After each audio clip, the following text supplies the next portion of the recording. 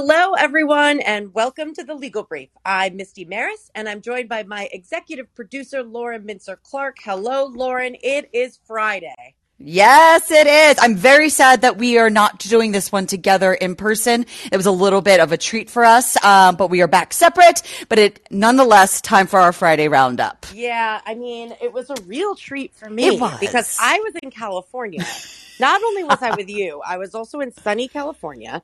And here today on this Friday, I am in New York City. It is raining.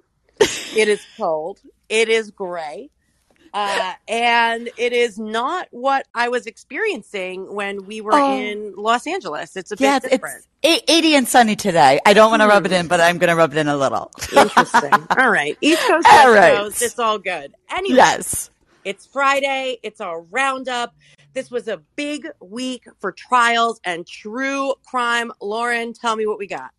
I mean, well, here's the thing. So we know that the Johnny Depp Amber Heard was obviously, all of the buzz this week. But what you and I have decided to do, we are going to do a separate episode just on that because there is so much to break down. That that trial is on hold for another week. They have a week-long break that's going on for that. So what we're going to do is next week, we are going to catch everybody up on everything, that went down. So it's going to be its own separate because there's so much other stuff that we also wanted to get to today. And starting with this week-long manhunt that's been going on for an Alabama inmate who escaped seemingly with the help of an officer. The officer's name was Vicky White. The inmate, no relation, named Casey White. And so, Misty, this story is, it's like Dan and Mora, if everyone can remember that. It seems like that kind of all over again. Yeah, it's so much like Dannemora. I had vibes of Dannemora the minute that I read Right? this story. And just to remind everybody, Escape from Dannemora, two inmates escaped. This was an upstate New York prison with the help Mm-hmm. of a prison guard, a female prison guard, and one of those guys had been in a relationship, whether or not it Right. seems like it wasn't quite a real relationship. It was more to gain that advantage so that there was trust, so they could stage this huge prison escape. Incredibly dangerous, by the way, because these were dangerous criminals who were then out in the public. But I mean, that the Dannemora prison escape had vibes of Yes. Shawshank Redemption. It was that complicated and convoluted. So Absolutely. And this one is not far behind, at least in what we've seen so far. Because all of counts, Vicky White, who is, what the officer that's involved in this, was said to be a very trusted officer.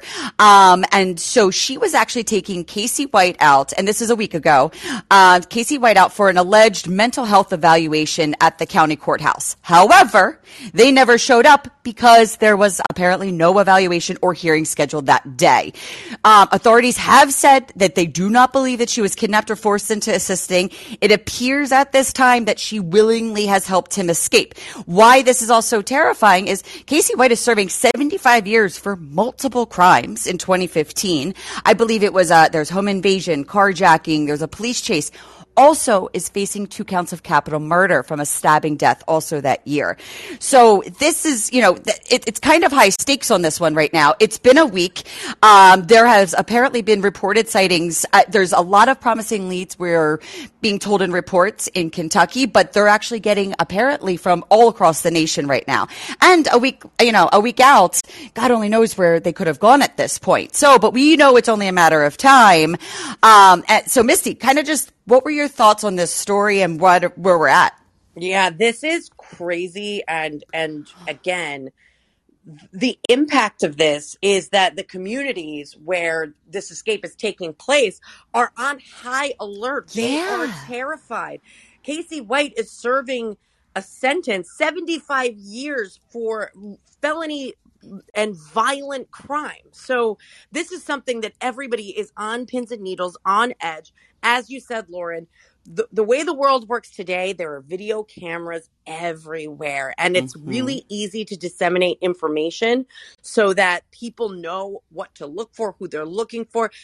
Video cameras apparently had caught a car found in a parking lot of a store shopping Mm-hmm. center. They had been seen on video driving some places on their way to that shopping center. So they're definitely being tracked, and it's more difficult to as you said, stay on the run. I mean, the odds are that at some Right. point the public is so hyper involved in this case. Yes. The odds of these two not being caught at some point are, it's very slim. However, here's the part that is incredibly disturbing. You have somebody who's on the run who's facing 75 years in prison. We know that this was planned on the inside. That's what all the reports indicate at Right. this point. This was planned. This person, what will they do? What will they do to not end up back in jail? Right? Right. This is do or die, because if he goes back to prison, he's facing what is essentially a life sentence regardless. And Right. now, after an escape, it's done. There's no chance of parole ever, if there ever was a chance of parole. Right. So what are they going to do? And that, I think, is the terrifying part of this, is that, do you think he's going to go down easy, hands in the air, when police confront him? Probably not. Right. And look, this is the type of thing where in Dannemora, this happened as well. Multiple other crimes were committed in furtherance of Mm-hmm. getting away. And that's what you can expect, which is why it's so important that this is in the public sphere. So if there's any leads, they're coming to law enforcement. But let's talk about what could happen to Vicky White if she is ultimately caught and prosecuted. Look, this type of Right. crime, somebody in her position of trust, could Mm-hmm. is going to face a significant penalty for assisting in the escape. That's just one piece of it. So she could also have accomplice liability for any crimes that are committed by Casey White while he is on the run. Because think about it, she set off the chain of events. Right. So God Okay. willing, there's nothing happens to anybody. There's no violent crimes that are going to be associated with this escape. That's the hope. But to the Mm-hmm. extent that other crimes are committed, she's going to be equally as liable from a criminal perspective. Now, let's take another look at this prison, because while they wouldn't face criminal liability, and I'm talking Right. about the Okay. organization, the prison, I'm not, it was at a state prison, is it a private prison? I'm not sure. I would have to look into that. But in any case, there's a lot of qualified immunity. There's a lot of issues in suing a prison. Well, this is, if they show gross negligence, you get out of that. So what are the policies and the procedures of a Right. prison that allowed for a corrections officer to Yep. take a prisoner who's a violent criminal, by the way, a convicted violent criminal, out for a mental health evaluation that didn't exist? That didn't exist. Where are the Right. checks and balances? That's such a great point. And I also want to throw out is, from the reports is that it sounds as though she had just quit her job. And also right before all this happened, I believe it was the 29th, is when they went on the run. But right before, she also sold her house for wildly under market value. I think the report said something like $95,000 when the house is supposed to be at right now looking at like $250,000.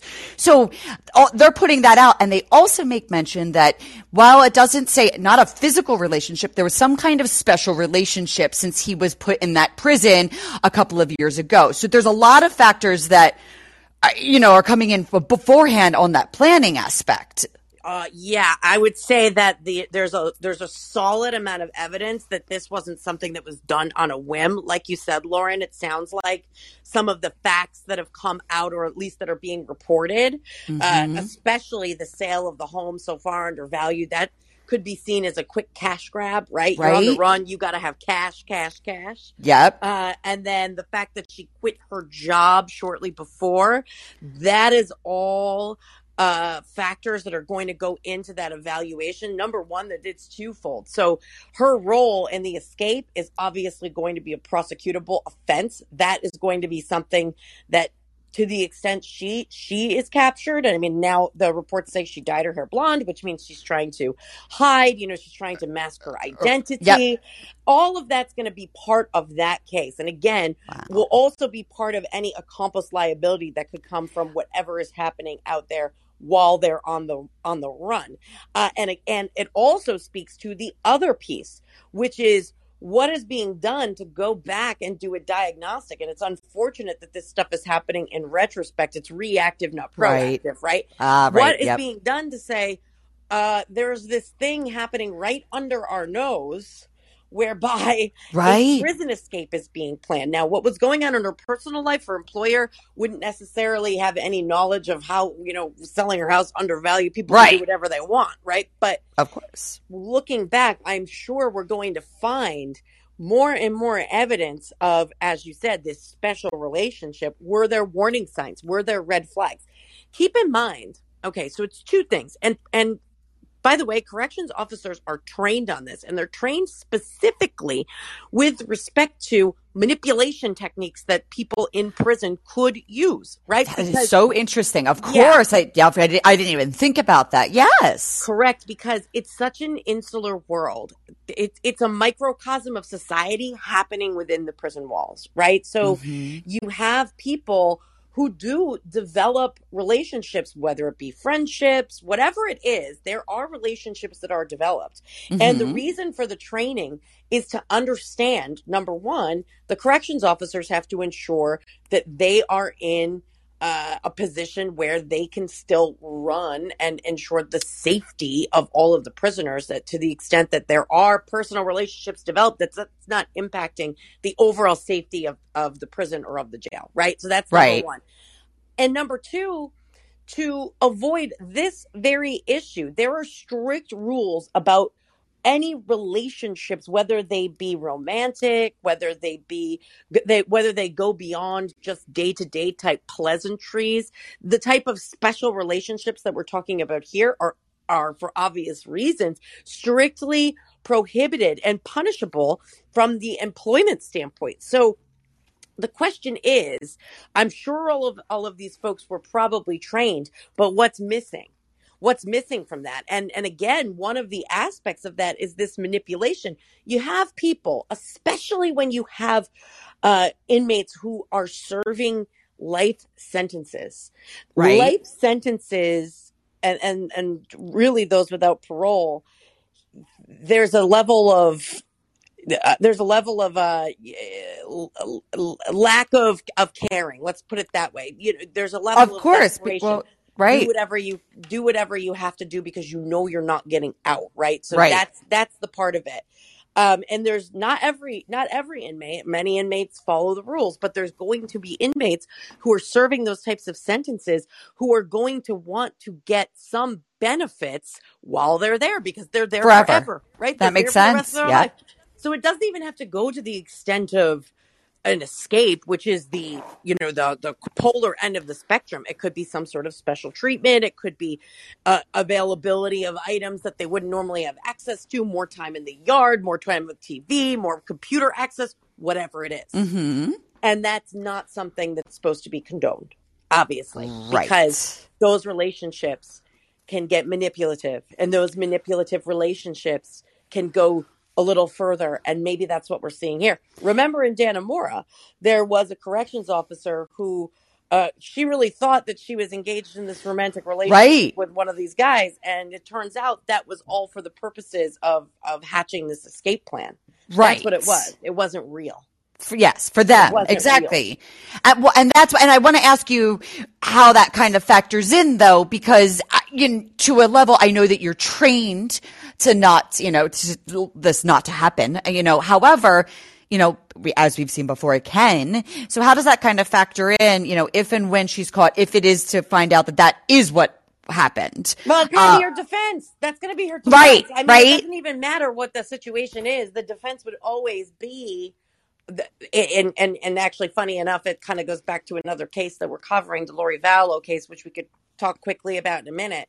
But the defense is generally going to be that there's somebody else there that right. was a manipulator, and that I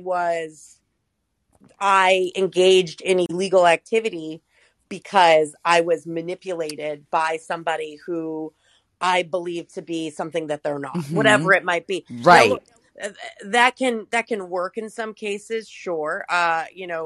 We've seen that happen in cult type cases. We've Yeah. seen cult leaders who have said that. We also Wanda Brazy. That was her defense, if you recall, and she Oh, served yes. significantly less time because of Yes. that. And so, yes, that defense is traditionally raised in those types of situations where there's a relationship that is perhaps one person, there's a dichotomy of power, and that could be taken into account when you're talking about the intent aspect of any crime. Here, I think when we're looking at this particular issue, provided, again, we don't necessarily know an innocent until proven guilty, blah blah blah, of course, but based on what's come out of these reports, it looks pretty clear that she was involved in this escape, that she's currently with him trying to mask her identity.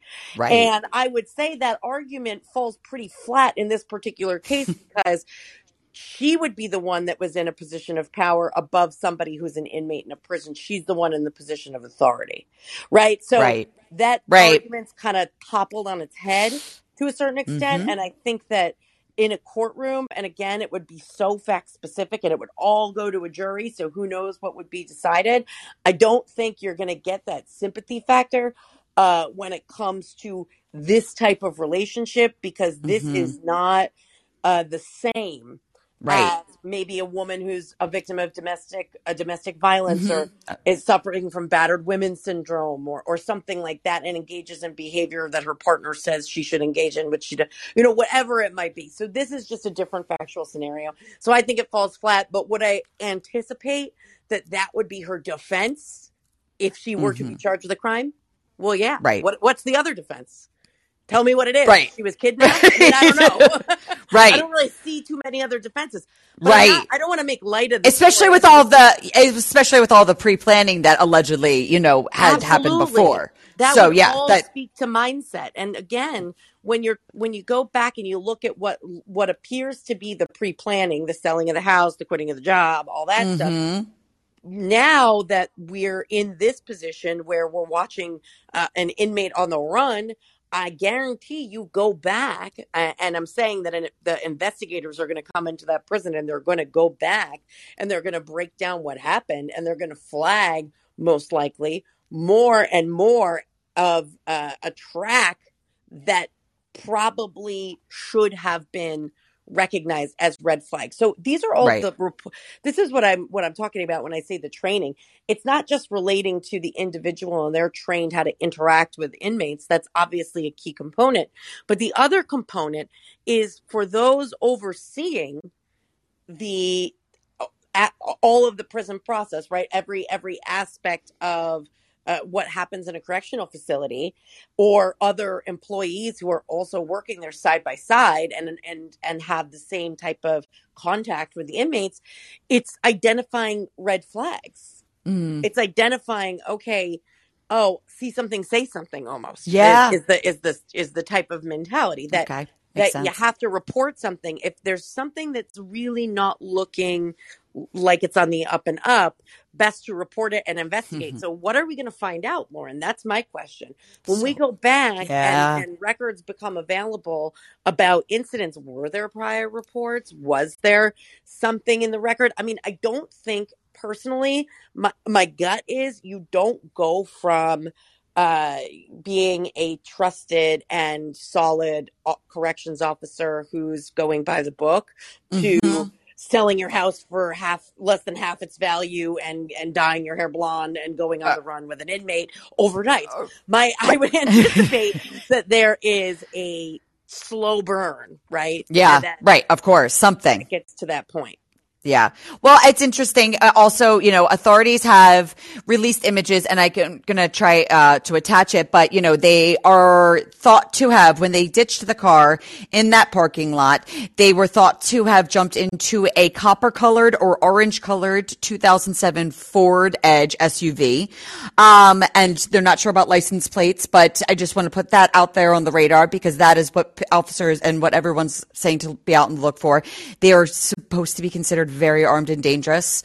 And there's also a reward for any information that is led to the capture of them. So there's a lot of information out there. Hopefully, I mean, that there is some kind of at least safe capture at the end of the day is really kind of what we can hope for. And then we'll figure out from there. No, 100%, Lauren. And we're talking about the story, and these types of stories where you see a prison break, it's out of a movie. It Yeah. truly is. It doesn't seem like it could be real life, especially when correctional facilities do have so many security measures in place. And this, when I read what was that moment here, this mental health evaluation that didn't exist, that to Right. me is incredibly disturbing, because once you're taking a prisoner off the premises outside of the correctional facility, which there are absolutely valid reasons to do, Of by the course. way, yeah, Right. 100%. But the fact that there wasn't some checks and balances or some type of procedure in place to ensure what was happening was truly necessary, and that there was really an appointment, that's something to me that's incredibly disturbing. So while we're talking about this case, and we're our minds are blown because the circumstances are so outrageous and really Right. do seem like we're talking about our section of this podcast where we say, what are we watching? This Yep. is not that. This is real life. But the desperation of somebody on the run is real. And the fact that they are that this the inmate, that Casey White is a dangerous felon. He's convicted of crimes that are violent. Yes. And so it's incredibly important for the public to be aware, because if you see something, absolutely report it. Do not try and confront it. Do not try and take anything into your own hands, because there's no going back for these two, really. There just isn't. So that's why Right. you're seeing these statements, Lauren, that say armed and dangerous. They're considered to be dangerous, and the public needs to be aware. There's a reason for that. And the reason is that this is a very, very, very bad situation. And hopefully, with public tips, with technology, with all of that, usually, look, you can't be on the run for a long time these days. Somebody slips up. And in general, we have a lot of technology, we have a lot of cameras, difficult to evade that. So public vigilance is key, but also not to make light of the situation in any way. It is incredibly tragic and dangerous. And all we can hope is that law enforcement steps in and captures these two before anything else happens. Yes, absolutely. So we will keep posted. I mean, honestly, this is going to be ever changing. It's only a matter of time. Honestly, any day we could have updates. So we'll keep following this story as it goes. One other story that you actually mentioned, that had another monster update this week was Lori Vallow. And so in that case, if everyone will remember, she's charged with murdering her two children, JJ and Tylee, along with her husband, Chad Daybell. And so this case is it's still making headlines to this day, ever since it kind of happened. When the kids went missing and she was found in Hawaii with Chad and not telling where she thought the kids were, it's this case that's kind of popping up. Well, she was actually, for a period of time, she had been found incompetent to stand trial, right, Misty? And then just this week, they are now saying she's able to stand trial, and Idaho is seeking the death penalty in this case. So can you just kind of talk to me about that? Yeah, absolutely. So Lori Vallow, the prosecutors just announced that this week, that they'd be seeking the death penalty in the Lori Vallow case. And the standard is, and this is Idaho, that there has to be aggravating factors in order for the death penalty to even be on the table. So in this particular case, prosecutors have said that the slayings were exceptionally depraved and carried out for financial gain. Prosecutors went on to say that Lori Vallow showed utter disregard for human life, has exhibited a propensity to commit murder, which will probably constitute a continuing threat to society. And again, we're talking about her two children. And I think a huge component of that is, if you recall, there was like a whole chase going on here. They were in Hawaii, they're trying to evade jurisdiction. So to get to this point where they're actually in the courtroom, which they were extradited, if you remember correctly. Yes. There was a whole ordeal getting to this point. And when we began covering this story, it was still a mystery what had happened to JJ and Tylee. Yes. But as As facts continued to come out and reports came out and evidence came out, it became one of the most grisly and gruesome murder cases that we had ever covered. It began as a missing persons case, and it Mm-hmm. evolved over the course of, gosh, it was a while before we actually had information. If I recall, Lauren, it was over the course of maybe a year before we Uh-huh. really had, from when we began covering Yes. it until we had Yeah. information from when police had gone to Chad Daybell's. It was a compound and had exhumed. Backyard. Mm-hmm. Yeah, because what happened? It was around September 2019 when the kids were reported missing, and when the last time that they were seen by other family members, and at this exact time. But here's the thing, and with this story, there's other layers. So because in the investigation phase, other dead bodies and family members came up that are now attached, and they're facing other charges. Because a little bit of a backstory, I'll try and keep this as simple as possible. Chad was previously married at the time that he met Lori Vallow, who was also married to Charles Vallow at the time. And so what happened is around the time that they meet, people start kind of being concerned about her obsession with Chad Daybell. Chad Daybell had written lots of doomsday books. That's why there's a lot of references to this being the doomsday cult murders and Mom and things like that. But he actually wrote a lot of books, about the end of the world. And she apparently had become very obsessed with him. And it was a little bit disturbing to family members. Charles, her husband, actually had started flagging very bizarre behavior from her, and a lot of concerns about the kids and even himself. Well, around this time, Chad's wife, Tammy, died of natural causes after oddly being attacked in her driveway just days before. He had, asked to not do an autopsy. So she was buried. That happens. But also around this time is Lori Vallow's husband, Charles, is shot by her brother, Alex Cox. And so the family was like, whoa, whoa, whoa, whoa, whoa, whoa. There was some weird behavior that was already going before. Charles had been flagging us, and now magically Lori's brother has killed him in, a self-defense act. But also Chad's wife is now also dead, and her kids are now missing. So they actually flagged to put a welfare check on the children during this time, knowing that it was getting weird, and that's when they couldn't find the kids. And this is when we find out that she has married Chad in Hawaii around the same time. This all happened within months around. It all just kind of started toppling out.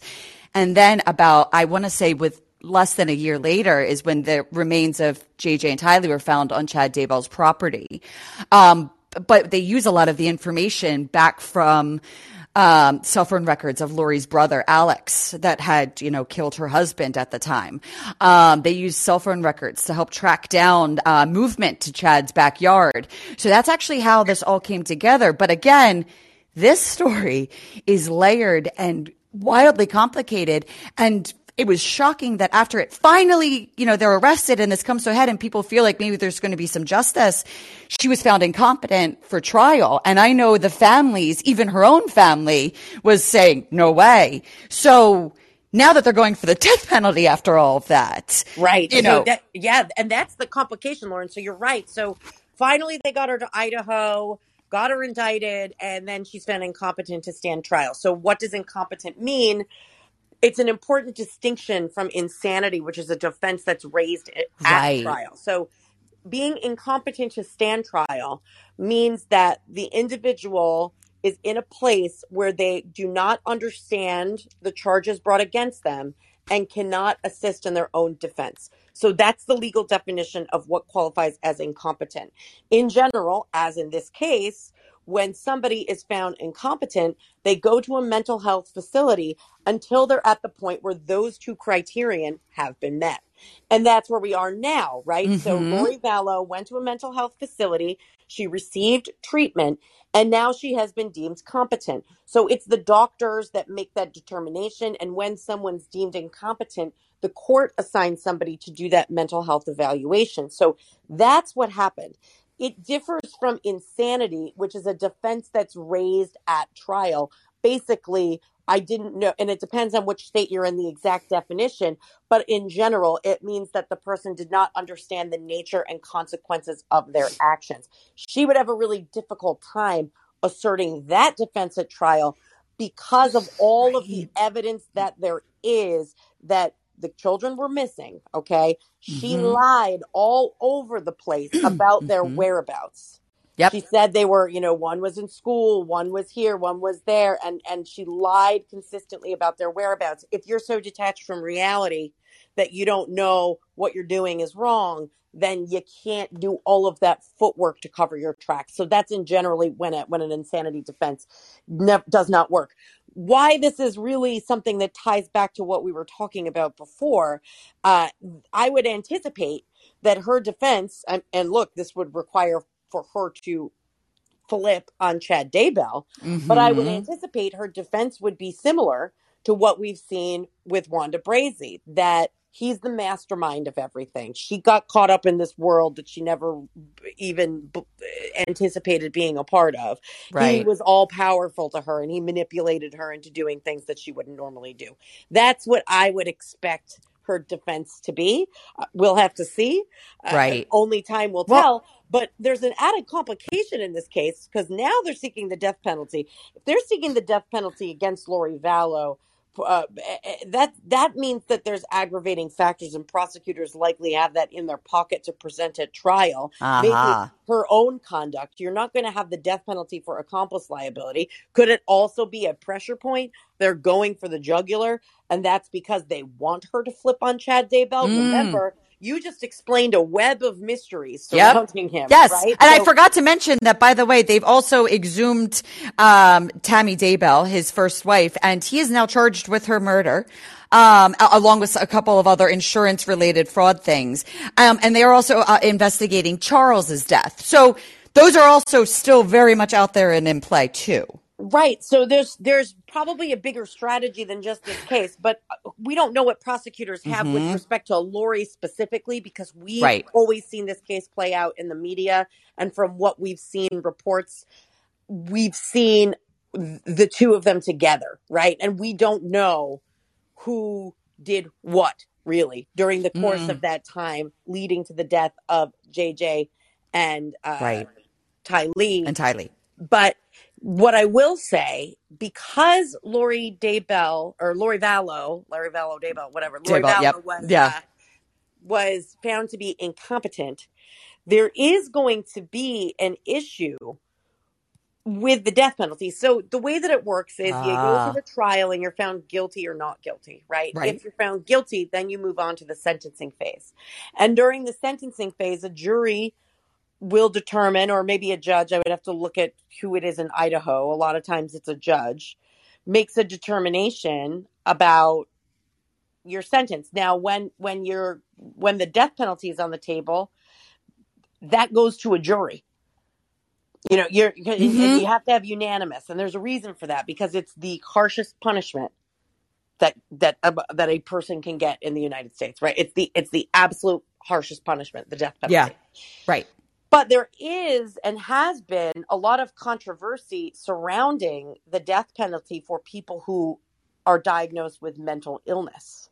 Mm-hmm. And that's because even if there isn't a defense relating specifically to mental illness to absolve someone of guilt, meaning not guilty by reason of insanity, right? Mm-hmm. Somebody who commits a crime could have a mental illness and still be found guilty.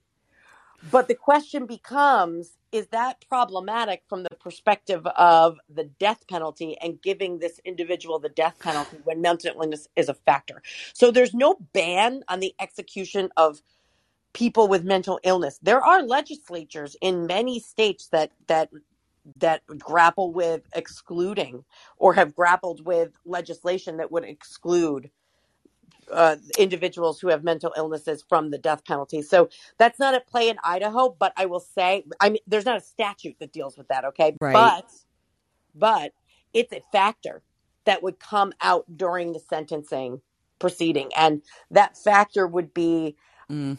emphasized a bit or would have a little bit more traction because shortly before she's in that courtroom, she's deemed incompetent by the court. So Right. that's all something to look at. That's 99 steps away, Of right? Because we course. haven't Yep. even gotten to the trial yet. Yes. But it's something that really triggered something in my mind, thinking to myself, how does this all piece together from a legal perspective? And these are the issues that we'd look out for. So we're going to see that trial play out. Is she going to flip on Chad Daybell? Is she going to say he's the mastermind, or is she going to? She hasn't yet to date, and we were Right. talking about this case for a long time, saying that when she's getting interrogated, Yeah, we will thought. she flip then? We thought that might be the time, but No, so far, they're both so far pled not guilty to all charges related to everything in this case and have kind of stood by that at this point. yeah, absolutely. So Absolutely. it's going to be one. It's a big one to follow. Her case, I believe, her trial starts at the very end of this year, and I believe his starts in January of next year. So these will be ones that, and as we see, there are still going to be plenty of updates as we go along. So we'll be sure to kind of keep everyone posted on this case as it moves forward. Absolutely. We will keep an eye on this. This is one that's going to be big. And again, it's really convoluted with a lot of other issues at play, a lot of other cases at play. So we will absolutely be following that. I mean, we were following it day to day as it unfolded. So Yep. the trial is certainly something that we are going to make sure we bring to you guys so you can understand what's going on in the courtroom. Yes, absolutely. And all right, Missy, I feel like it's finally the time for our what to watch, for everyone going into the weekend for all of their true crime series. I think it's about that time, right? Oh, absolutely. And I got to tell you, when I watch these true crime series, I feel kind of bad because I usually start them kind of early in the day, say I'm going to watch one on a Sunday, and then 8 hours later, I haven't done any laundry, I haven't done any errands, I haven't, Yes. cleaned anything, I haven't done the dishes, and I'm still watching. So these are Yes. addictive, everyone. Just FYI. Absolutely. And there's two ones that I want to mention that are really great right now. The first one is Captive Audience, and that's on Hulu. And it's a 3-part, series about a family from Central California. And this is honestly one of the most crazy stories. I'll give you a little summary, and teaser. So Steven Stainer was kidnapped at the age of 7 years old on his way home from school. There's a massive search for him, national headlines. He ends up showing up 7 years later. He has escaped, and not only that, he actually saved another boy that was kidnapped by the same man during this time. I mean, incredible story. This is, I believe it was back in the 80s or 90s, I think 80s. And it actually ended up making national news. They ended up making a TV movie out of it. It was kind of a big deal. But here's the thing. He actually tragically dies in a freak car accident. And soon after, there's a potential serial killer in Yosemite National Park. 4 women are brutally murdered. The main suspect is Steven Stainer's older brother, Kerry, who everyone says snapped because of all of the attention on Steven and everything that kind of happened with this case. This is a true story. This is a documentary. They interview family members. They show all of the footage from that time. They show all of the news stories. And it's very much, while it's still telling the facts of this crazy story, it's very much kind of inside the mind of, and how could something like this happen? And so much, on one family. So it's a fascinating one. I found it. That one, I couldn't stop, Misty. I plowed right through that because it's just how much could happen to one family? Oh my gosh, I know. And that is really a mind-blowing story. It really is. So, but the other one that I wanted to mention is going to be coming out on May 9th. And so this is going to be Candy on Hulu as well. It's going to be featuring Jessica Biel, who is playing Candy Montgomery. This is based on a true story. And what's actually kind of crazy is that there's also going to be an HBO Max series that's coming out soon. So this Candy Montgomery story is going to be, everyone's going to be hearing and seeing all about it, coming up with these two dueling series. But the first one is on Hulu featuring Jessica Biel. Looks fantastic. But just a teaser on this one. It's a suburban housewife, Candy Montgomery, married with children. Her best friend's name is Betty Gore. She ends up getting a little bored with her suburban life and has an affair with Betty's husband.